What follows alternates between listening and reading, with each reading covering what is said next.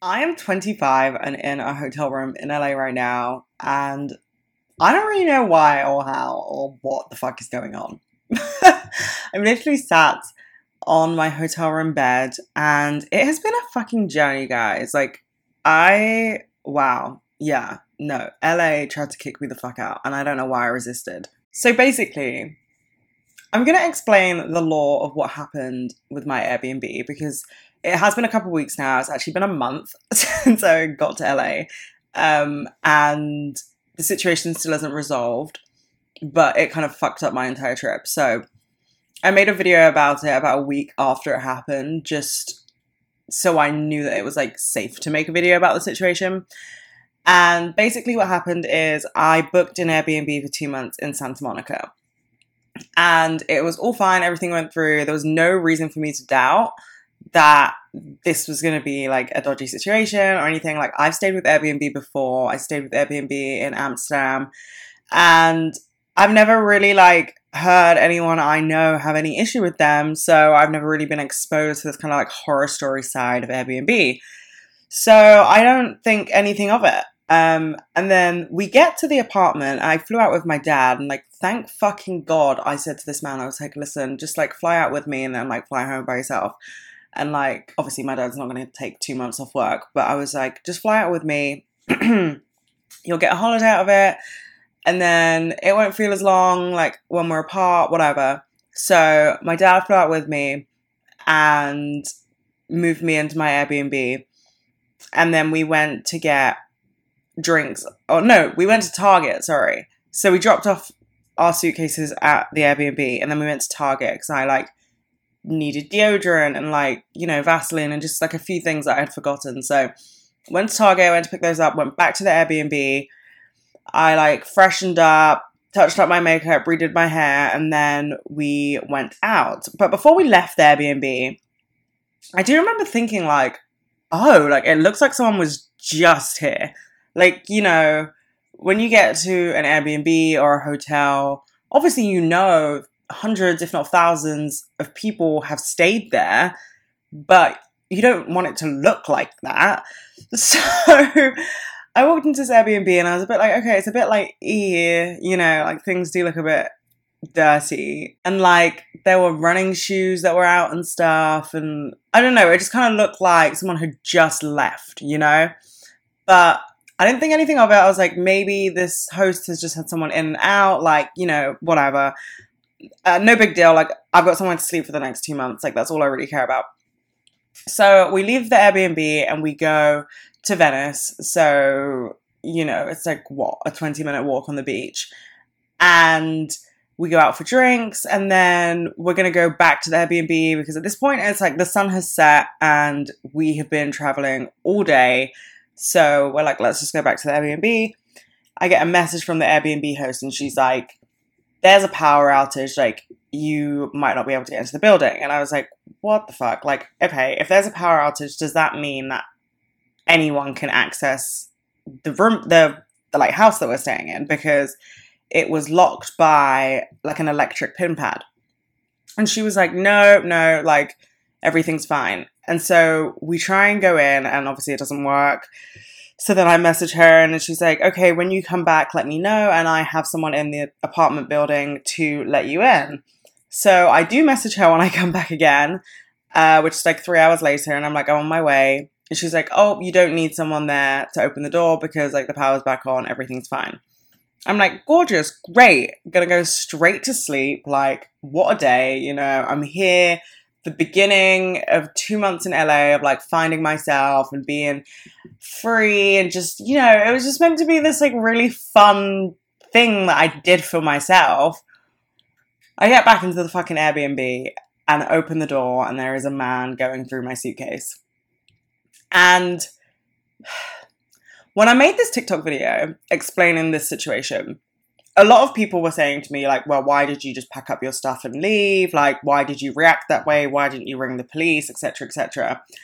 And let me just say, one, my first response to any scary situation, any like bad situation, whatever, is not to ring the police. Sorry. I know a lot of people think that the police are like their protectors and like that's their go-to. I've never felt protected by the police. So I would never ring the police first and foremost. So let's just get that out of the way. Um, Secondly, I don't think anyone is in any position to judge somebody's response in a situation of like high anxiety. You know, like you never know what you're going to do in a moment like that. I've been mugged before. And I remember before I ever got mugged, I was like learning about fight or flight in psychology, and I was like, oh my god, I'd fight. Like no one could fuck with me. Like I would fight. Da, da, da, da. I got mugged. I stood there like a fucking sausage. Like I stood still. So you can never predict how you're going to react in this situation. And personally, I'm quite proud of how I handled this situation, but let's get into it. So I walk into the Airbnb and there's a man going through my suitcase and I'm like, what the fuck? Oh my god. And I'm like, hello? Because I'm like, oh, it's probably the Airbnb host. Or like a double booking by mistake or something. I don't know. I've watched many a fucking Netflix rom-com, okay? I was like, maybe we've been double booked and like we've both been booked in for the same week or two, whatever. And so I'm like going in a friendly manner as to be like, oh, like what's the situation? And then I realized that he's going through my suitcase and not his. And so I'm like, why are you going through my stuff? My dad, I can see, is like getting ready to start yelling. And I'm like, oh my god, okay, wait, Mary, I have to like get a handle on this because like if it was my dad defending himself, I'd be like, okay, silly Billy, whatever. My dad defending me, that's when I'm like, okay, let's stop this before this escalates even further, okay? So yeah, I was like, okay, like who are you? And then he didn't respond. And then I was like, are you the Airbnb host? And he was like, yeah. So I was like, oh, okay. I'm Mary. Thinking like, you know who I am, you know? And he didn't say anything. And bearing in mind, I don't think that English was his first language. Like he really didn't speak English well. But he also wasn't very coherent. So it could be one or the other or a mix of both. But then I was like, why are you going through my suitcase? And he was like, I'm helping you unpack. And I was like, oh, that's so fine. I don't unpack. And he was like, well, actually, no, I'm looking for a gun. And in that moment, I was like, oh my God, I need to go. So I literally said to him, I was like, are you going to stay here? He says, yeah, we both are. And I say, absolutely not. You have this place for yourself. And I pack up all of my stuff because he has unpacked all of my stuff. Like my Dyson is on charge, like my laptop's on charge. Like he's plugged in all my shit into like all the outlets, taken out all my skincare, used all my products, used my razors that I bought literally not even 5 hours before, like done all of this, whatever. And obviously this whole time I'm under the impression this is my Airbnb host. And so I'm like, oh my God, like I was tricked. I was deceived. I was put into a trap. Like I genuinely thought that Airbnb was like, okay, I have signed up to be trafficked or something, you know what I mean? Or robbed or killed. I don't know. Like I just genuinely thought that like my Airbnb host had done this. So I was like, I'm out. Like I packed everything up and then me and my dad were like stood basically on the beach. At this point it's like 11 p.m. and it's so fucking cold. I'm like in shorts, obviously like British girl goes to LA in September.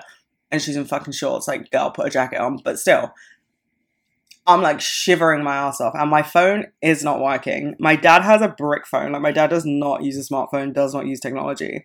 So I'm the one who's ordering Ubers. My phone is not working. I have absolutely no idea why. And I just got a new phone, like, not even 5 days before I left. And I didn't realize that I didn't add on my data roaming package that has always been on my phone contract. Because, like, I just forgot this time that like you have to add it on just because I always add it on. It just felt so natural, you know? Anyway, so forgot to add it on. So I'm standing on the beach and I'm like buying data. And every time I get to like the part of the Uber app where it's like type in your address, my phone's like, you've used up all your data. And I'm like, oh my God, like how am I spending £30 every single time on data? And then it's dying before I can even order an Uber. So whatever. Then I buy like a week-long package, dies 2 hours later. But anyway, buy a week-long package and I order an Uber to the downtown Citizen M hotel. And I, like, thank God I had been to LA before, because I don't know what the fuck I would have done if I'd never been to LA before. But I stayed in the Citizen M last time I was here, so I was like, okay, let's go. We went straight there. I was like, I need a room for myself. I need a room for my dad. 1 week, thank you so much. Went, got that done. And then this whole time, I'm like trying to book a hotel and like figure out whether or not I should cancel this whole 2-month trip and just go home with my dad, or like, you know, like what the fuck to do. Airbnb are ringing me every like 2 seconds, and then the phone's cutting out, obviously because I'm like driving down the highway like in the middle of fucking nowhere, and every time the phone cuts out and they ring me back, then we have to go through the security process again. And like, oh, there's just like so many things adding up. And I'm like trying to tell this man, I'm like, I'm fearing for my life. Like, I'm on the phone to Airbnb. Literally, imagine this, in the back of an Uber, begging for safety. Like, actually begging for safety. And the guy is just like, yeah, that's crazy, bro. And I'm like, sure is. I'm going to be talking about this in therapy in a couple of years.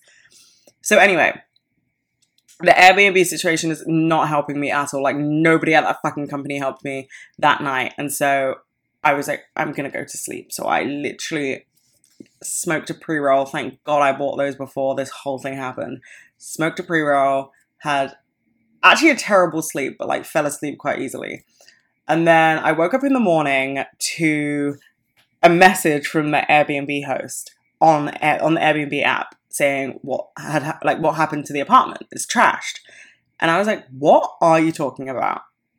But at first I didn't respond. Actually, yeah, let me take that back. At first I didn't respond. I didn't respond for a day because I was like, oh my God, psychopath. Like, this man tried to kill me.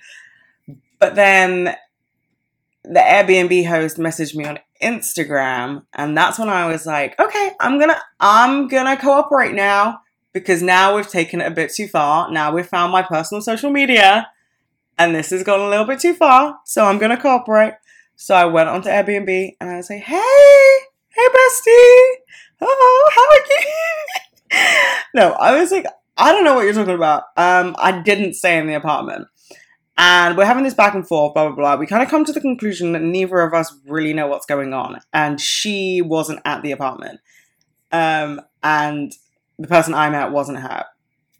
However, let me just say before I continue with this story, upon 4 weeks of pondering and thinking about this situation, there is no way to get into that apartment without knowing the code. Like, it's impossible to get into that apartment without knowing the code.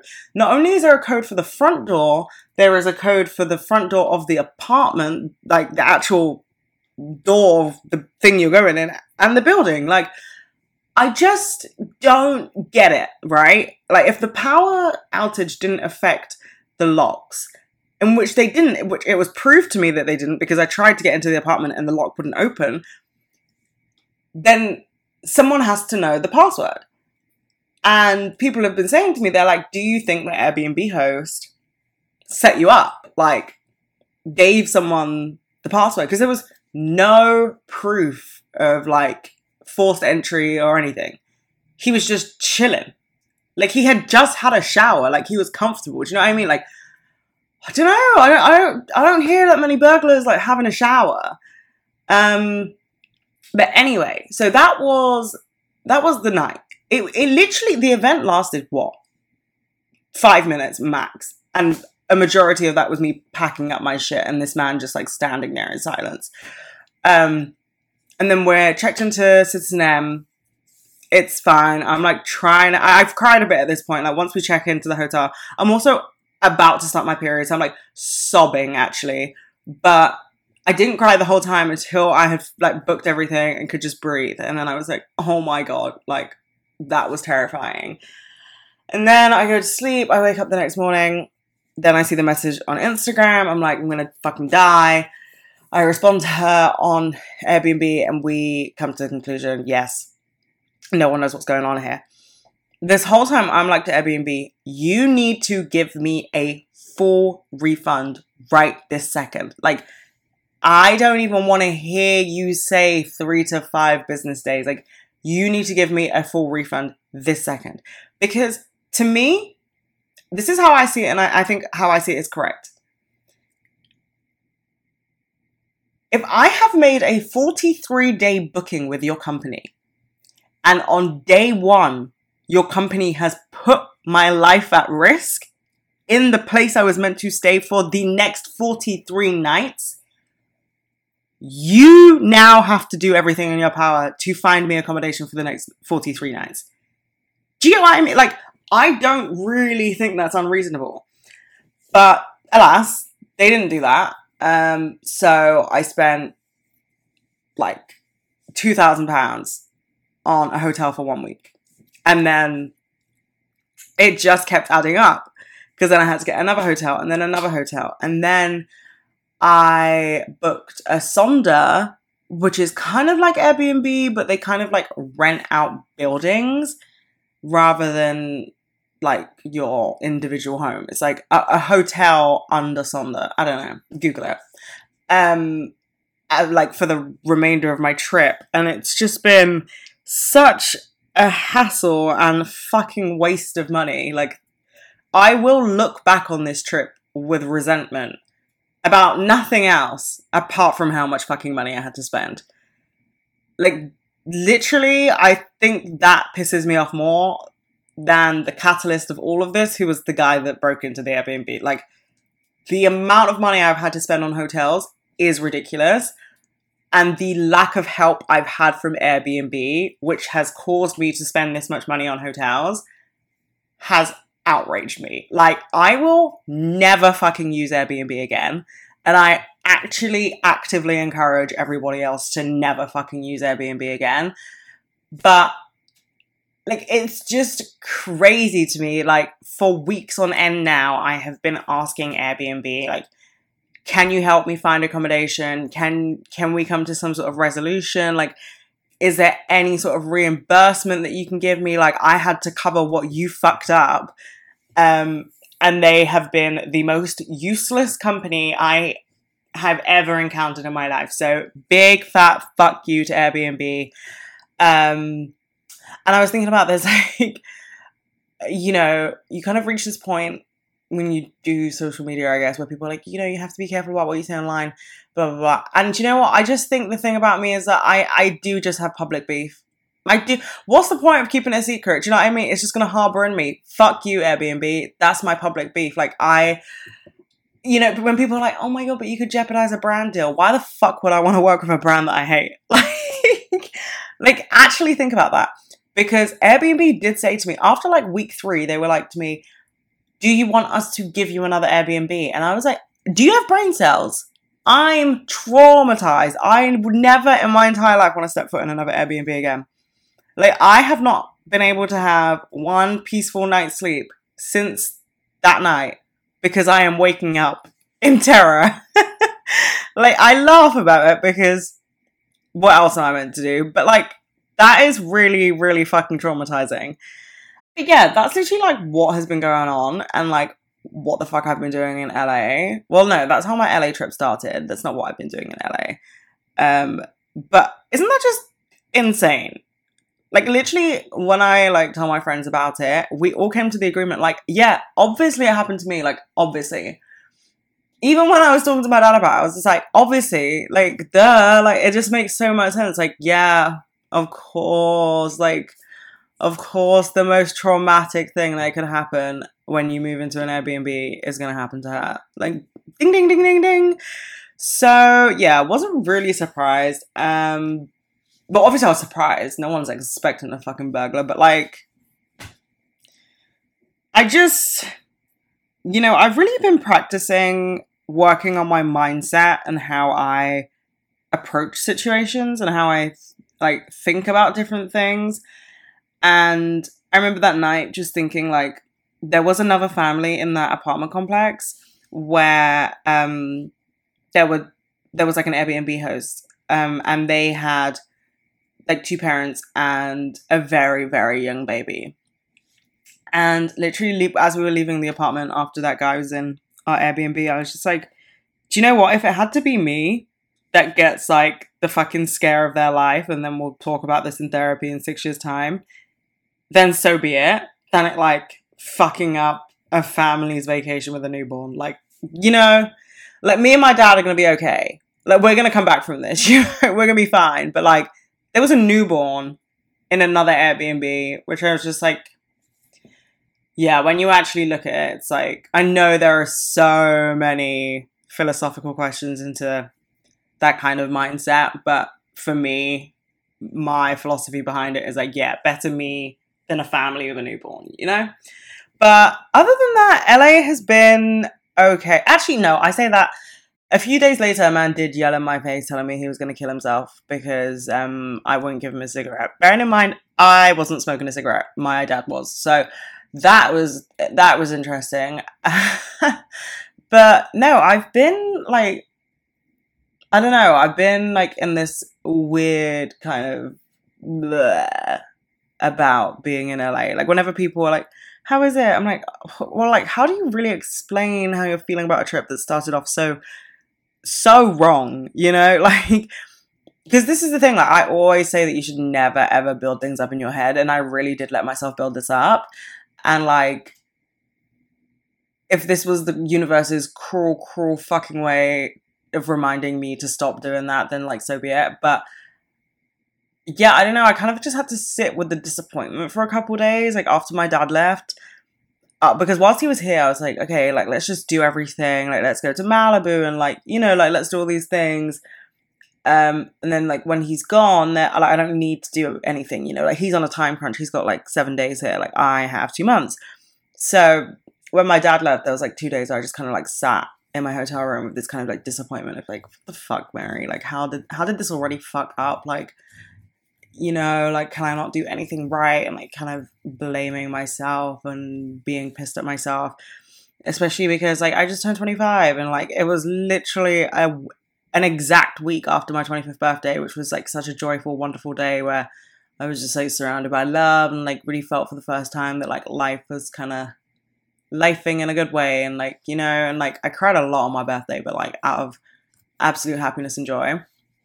And then like the juxtaposition of the next week being like just all that joy kind of crushed. Like, I don't know. Yeah. LA, you crazy girl. It's just like, people ask me how I feel about LA and I'm not really sure. Do you know what I mean? Like, the thing with LA is that it's so romanticized to me because it's just really somewhere I never imagined myself ever visiting when I was younger. Like, I didn't go on holidays until I was old enough to travel alone. And I always wanted to be in the big cities with bright lights as soon as I had my own money. So LA is quite fascinating to me. And I think that's why people don't get when they want to know why I decided to run away to LA for a couple months. Like, it's not that I think it's the most beautiful place in the world or anything like that. It's purely because I don't understand LA. Like, I like the mystery of not understanding LA. I've also been walking around Silver Lake and Echo Park so much. It was a lot easier when I was staying in downtown. When I was staying in Hollywood, fucking hell, that is quite a walk. But because I've been trying to walk, I've been trying to walk everywhere, guys. Like, I'm trying to be a walker. Also, because I did spend like $1,000 on Ubers in the first the first month of being here.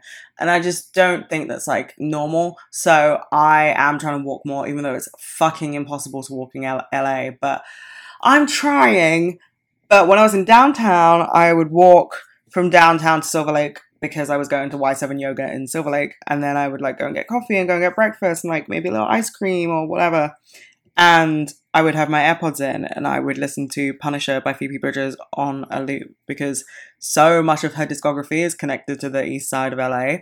And the way she talks about Elliott Smith in Punisher is very much how I would speak about her. Like, it's funny because I'm always kind of 1 degree of separation from her and I never, ever want to meet her because I wouldn't know what to do. Like, for me, she is the Beatles, you know, like the way that, actually, no, my dad doesn't really rate the Beatles that much.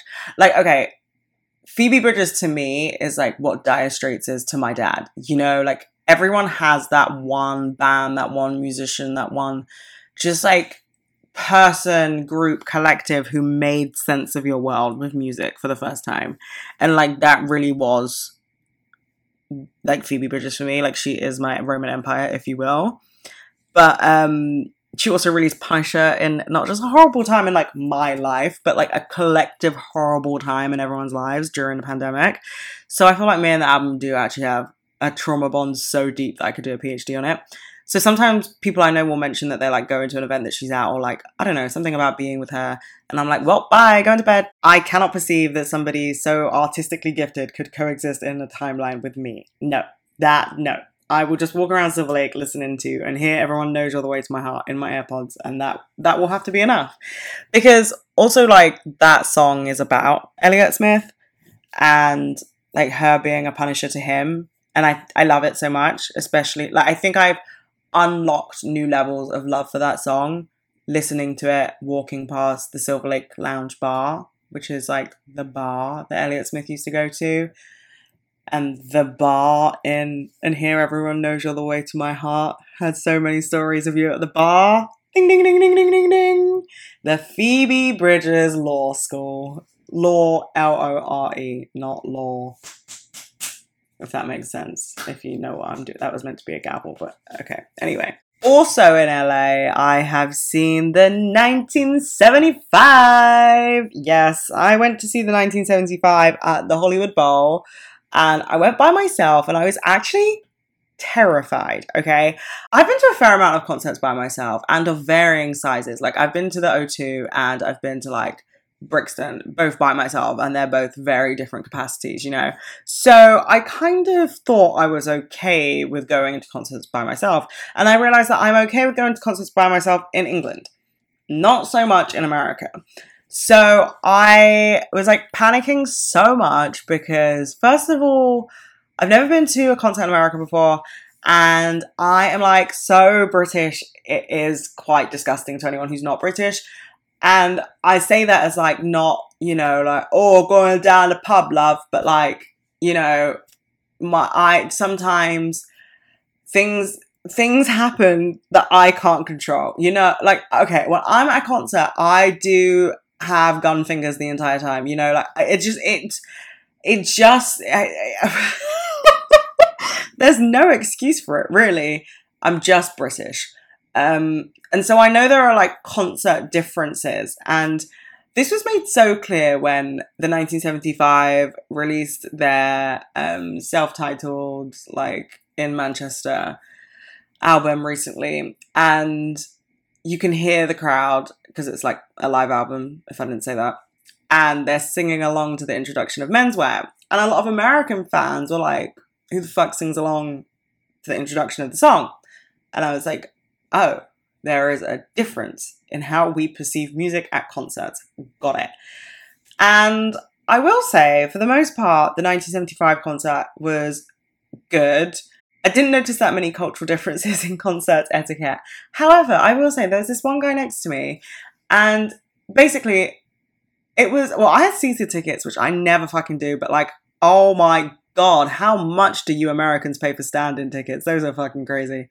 But yeah, so I had like seated tickets, and they were like not too bad. They were basically like in the middle of the Hollywood Bowl, and I was like third seat in on the like middle rows. And then like a group of 5 guys came to sit next to me, and then on the other side, like other people were coming in to sit on the same row. And there was this guy in our row who would not stop screaming. And I'm like here for screaming at concerts. Like, I scream at concerts. Do you know what I mean? Like, I'm not the person that's going to tell you to be quiet at a concert. I don't believe in that. I believe in like vocalizing. But sometimes you need to shut the fuck up, because this was like ridiculous. Like, it wasn't like fan behavior. It was like Matty Healy was talking and he was like, shut the fuck up and sing. And I'm like, wait, what? Like, this is crazy. And then obviously they did a show like the next night wherever else in fucking California or the West Coast that they are. And Matty Healy gave that speech about like basically his apology. And then all these people were like, I went to this concert and I like fucking hate them. And I was like, oh my God, like, why do you people go to concerts with people you don't like? Like, that is insane. I'm sorry. I don't think I have ever in my entire life met anybody who has like gone to a concert of somebody they actively hate. Why would you do that? That just doesn't make any sense. Like, anyway, I just think it's very strange. I think it's very strange. But that was all I really noticed. Merch sells out super fast. And I will actually say, American sizes for merch, very true to size. British sizes for merch, one big fat lie.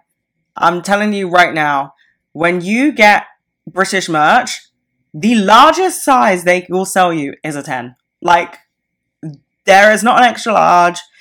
If you wear over a size 10 or you just want an oversized look, it's not happening for you. No, sorry. And they look you dead in the eyes and tell you, here's an extra large, and it's an 8. Okay, anyway. But here, I was like obviously so used to the UK being like a lie. So I was like, can I get an extra large? Because that's why I order every single time I buy merch in the UK. I order a large or an extra large. And I was like, let me get an extra large. I am drowning in this fucking top that I bought at the 1975 concert. It's so big for me.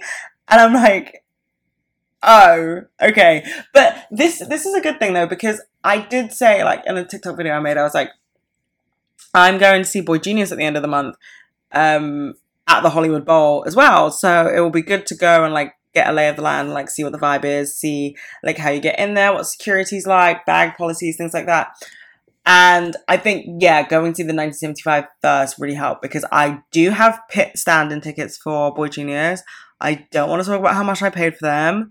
There are two things you never ask a woman: how old she is and how much she paid for her Boo Genius tickets. So, you know, we won't go into it.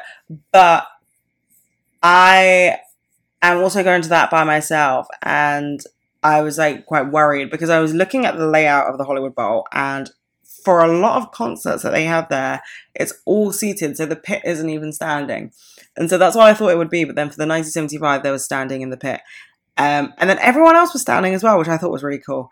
But then, because I'm going to be in the pit for Boy Genius, I was like, fuck, got to see the seating situation, because I didn't know if it was like every man for themselves, and it's like everyone with a pit ticket turns up, and like, it's first come, first served, or like, because I'm not fucking camping. No, not in the Hollywood Hills, not me. I watched Once Upon a Time in Hollywood. I'm not sleeping on the streets of the Hollywood Hills. No, thank you. So, yeah, I just didn't know what the vibe was. And then I went to 1975, saw the vibe. It's just like very ordinary, general admission standing at any concert, or like any British concert, sorry. And then I did realize though that the merchandise sells out extremely fucking fast. And I feel like for the Boy Genius gig, I hope they do like a limited edition poster for Halloween. Who knows? But I hope they do. And if they do, then I'm like, oh, I gotta get there early. When I go to concerts by myself, I like to turn up at the like very last second, because it just avoids any anxiety or like panic attacks. You know what I mean? Like it's just, I don't have to like avoid eye contact or like feel uncomfortable for too long if I get there like right before the show starts. But I will say, when I went to see Arctic Monkeys by myself, my ass was up there at 6 a.m. Like, I don't care. I was front row for that concert. Like, I was there at 6 a.m. at Starbucks at the O2, like ready to devote my life to Alex Turner. But I'm not doing that for Boy Genius. Sorry, I'm 25, I'm too old. Bye. But yeah, I don't know. I kind of like wanted to make this about turning 25, but then obviously like Airbnb situation.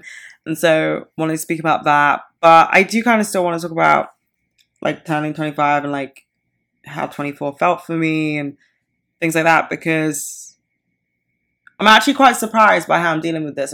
I'm quite surprised that I'm not more panicked about being 25, and I have realised that I haven't even been telling people I'm 25 when they're asking for my age.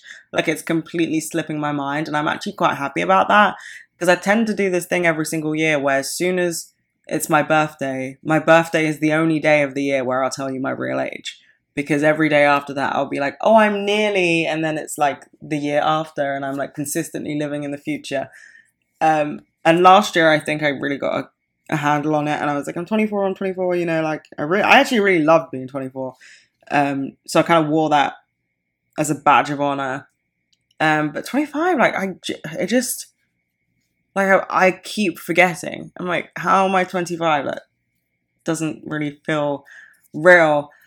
But I think I'm like looking back on 24, and I think the biggest takeaway is like how many times I tried and failed. And like, I'm not mad at myself at all. Like, realistically, I'm not really someone who gets that mad at myself if I like try and do something in secret and it doesn't work out. You know what I mean? Like, I get more mad at myself if there's like a standard that other people are holding me to. Like, I get mad at myself if I failed a test that somebody else marked. But if I like failed a test that I'm like self-reviewed, I literally would be like, okay, so anyway. You know what I mean? Like, my whole thing is like pleasing other people rather than myself. But I think from trying and failing so much on like just small things, like literally nothing even big, guys. Like, it's not like I was like trying to sell a book or something like that. Literally, I just mean like fucking running more or something, you know, like these goals that I would set myself. And then I just like wouldn't live up to them. And it kind of made me realize that it's never too late for me to be the person that I've always wanted to be. But like, I'm the only person that can do something about it. And so coming to LA was kind of part of that. It was part of me solidifying that like I can reinvent myself and be whoever the fuck I want to be, and literally no one can stop me from doing that. And so there is like a part of me that like, you know, probably shouldn't romanticize probably one of the most traumatic days of this year, but like a part of me is like, was that kind of like the sign of like you handled that? You know, like you handled that situation when you thought everything was going to go so smoothly. You handled that. You didn't have a meltdown. You know, you kept your cool. You kept your shit together. You've proved to yourself on day one that you can be the person you want to be. Now you have to continue it. You know, like, I don't know. Some people probably might marry that's fuck. Like, that was such a scary day. But I mean, if you get it, you get it. I don't know. But yeah, I don't know. It just kind of like, there's this fucked up feeling of like, I'm just trying so hard to change my life for the better. Like, I'm 25 and I know that is so young, but like I had so many goals and so many dreams, and it's just a kind of fucked up feeling of getting to an age where you thought you would have accomplished so much and you're just like fucking burnt out and uninspired and like constantly feeling like a failure. It's just, you know, like, this isn't where I expected to be. And kind of like understanding and respecting the fact that like the dreams that I made for myself as a 10-year-old aren't feasible. I didn't have the fully developed prefrontal cortex to understand that by the time I am 25, I'm still going to be a baby. Like, I'm still going to be living in the same bedroom that I was living in when I made those exact dreams. You know, it's like, you know, you can't hold yourself to a dream you had when you were 10. But I do, because there's a part of me that knows that those are the only things that I have never given up on, like truly never given up on. But alas, here we are trying to figure out some more dreams for the new me. I don't know. I feel like for 25, I really want to focus more on like being a good person. Like I feel like I do try and be a good person consciously every day, but I mean more so on like a profound level in like relationships that have already been formed. Like, I'm kind of at a place where I'm realizing, like really realizing my flaws and like how I'm the only one in control of them. And if I want to live my life to the fullest, then I have to change them. And I'm very stubborn with my beliefs. And in turn, that's kind of been my downfall. Like, for a long time, I never understood why people would put so much value in texting and FaceTiming. Because to me, it's useless. I'll see you in real life. We can have a human experience and we can experience each other's human emotion a lot better than through a screen. But, you know, now I understand that for some people that really is important. And also now I have so many long distance friends that sounded like such a brag. Me telling 21-year-old me, you have so many long distance friends. No, I have like 4, but still, like, it's really important to speak to your people because you have to meet people where they are. And I don't think, in regards to FaceTime and texting and really just trying to understand why that means so much to people, I don't think I was meeting people where they were. And yeah, I don't know. It was weird because it was like recently I like put my phone on Do Not Disturb when I stopped my antidepressants because I was like going through it, and I hadn't responded to Veronica and she thought I was mad at her. And I felt so bad because I know that when people don't respond to me, that's where my brain goes. And communication is easy. All it took was for me to say, I'm not going to be on my phone right now, or I'm not in a good headspace, I can't really talk right now, whatever. And we could have avoided that situation. And I think because I'm so set in my ways of thinking, well, we don't need to text people, we don't need to call people, we don't need to check in with people on our phones when we can have, experiences in real life. But now being in a situation where, my best friends live so far, it's like, no, I do have to text them and I do have to call them. And it's not even, I have to do it because I have to do it. I have to do it because I want to do it. I just didn't realize that I wanted to do it before because I didn't understand that it meant so much to them. But now I do realize it means so much to them. And I really do want to work on, working on my anxiety with phone calls and texting. Because that's what it is for me. It's not really like a conscious thing. It's like the avoidance that comes with anxiety that stops me from speaking to people on my phone or like consistently having my phone on Do Not Disturb. I don't know. It scares me for some reason. But like, I'm trying to work on that and like communicate that with people to be like, oh, I'm not going to pick up the phone right now, but like text me, So yeah, I feel that 25 has already kind of started with me realizing a lot about myself. And well, actually, no. 25 started with me realizing I smoked way too much weed in the year of 24. That's how it started. And then I started realizing all this. Maybe from the weed, who knows? But I don't know. I always kind of break the promise to myself that I'll like change and like, really commit to the bit.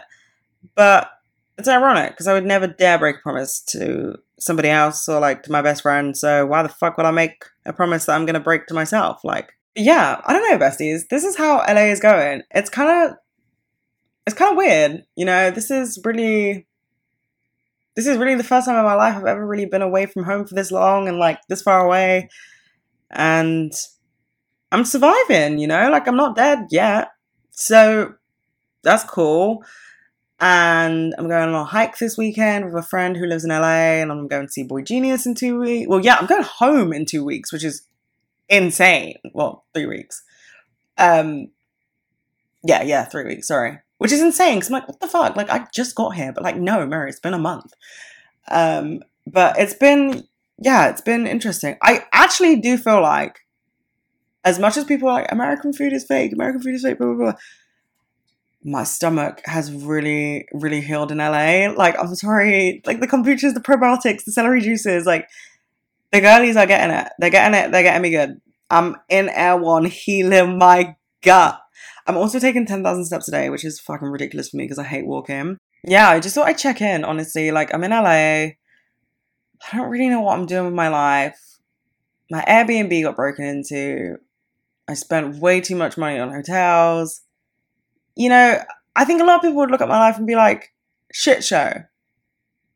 I'm going to look at it and choose to think chick flick. So I'll leave you on that one. Bye, besties.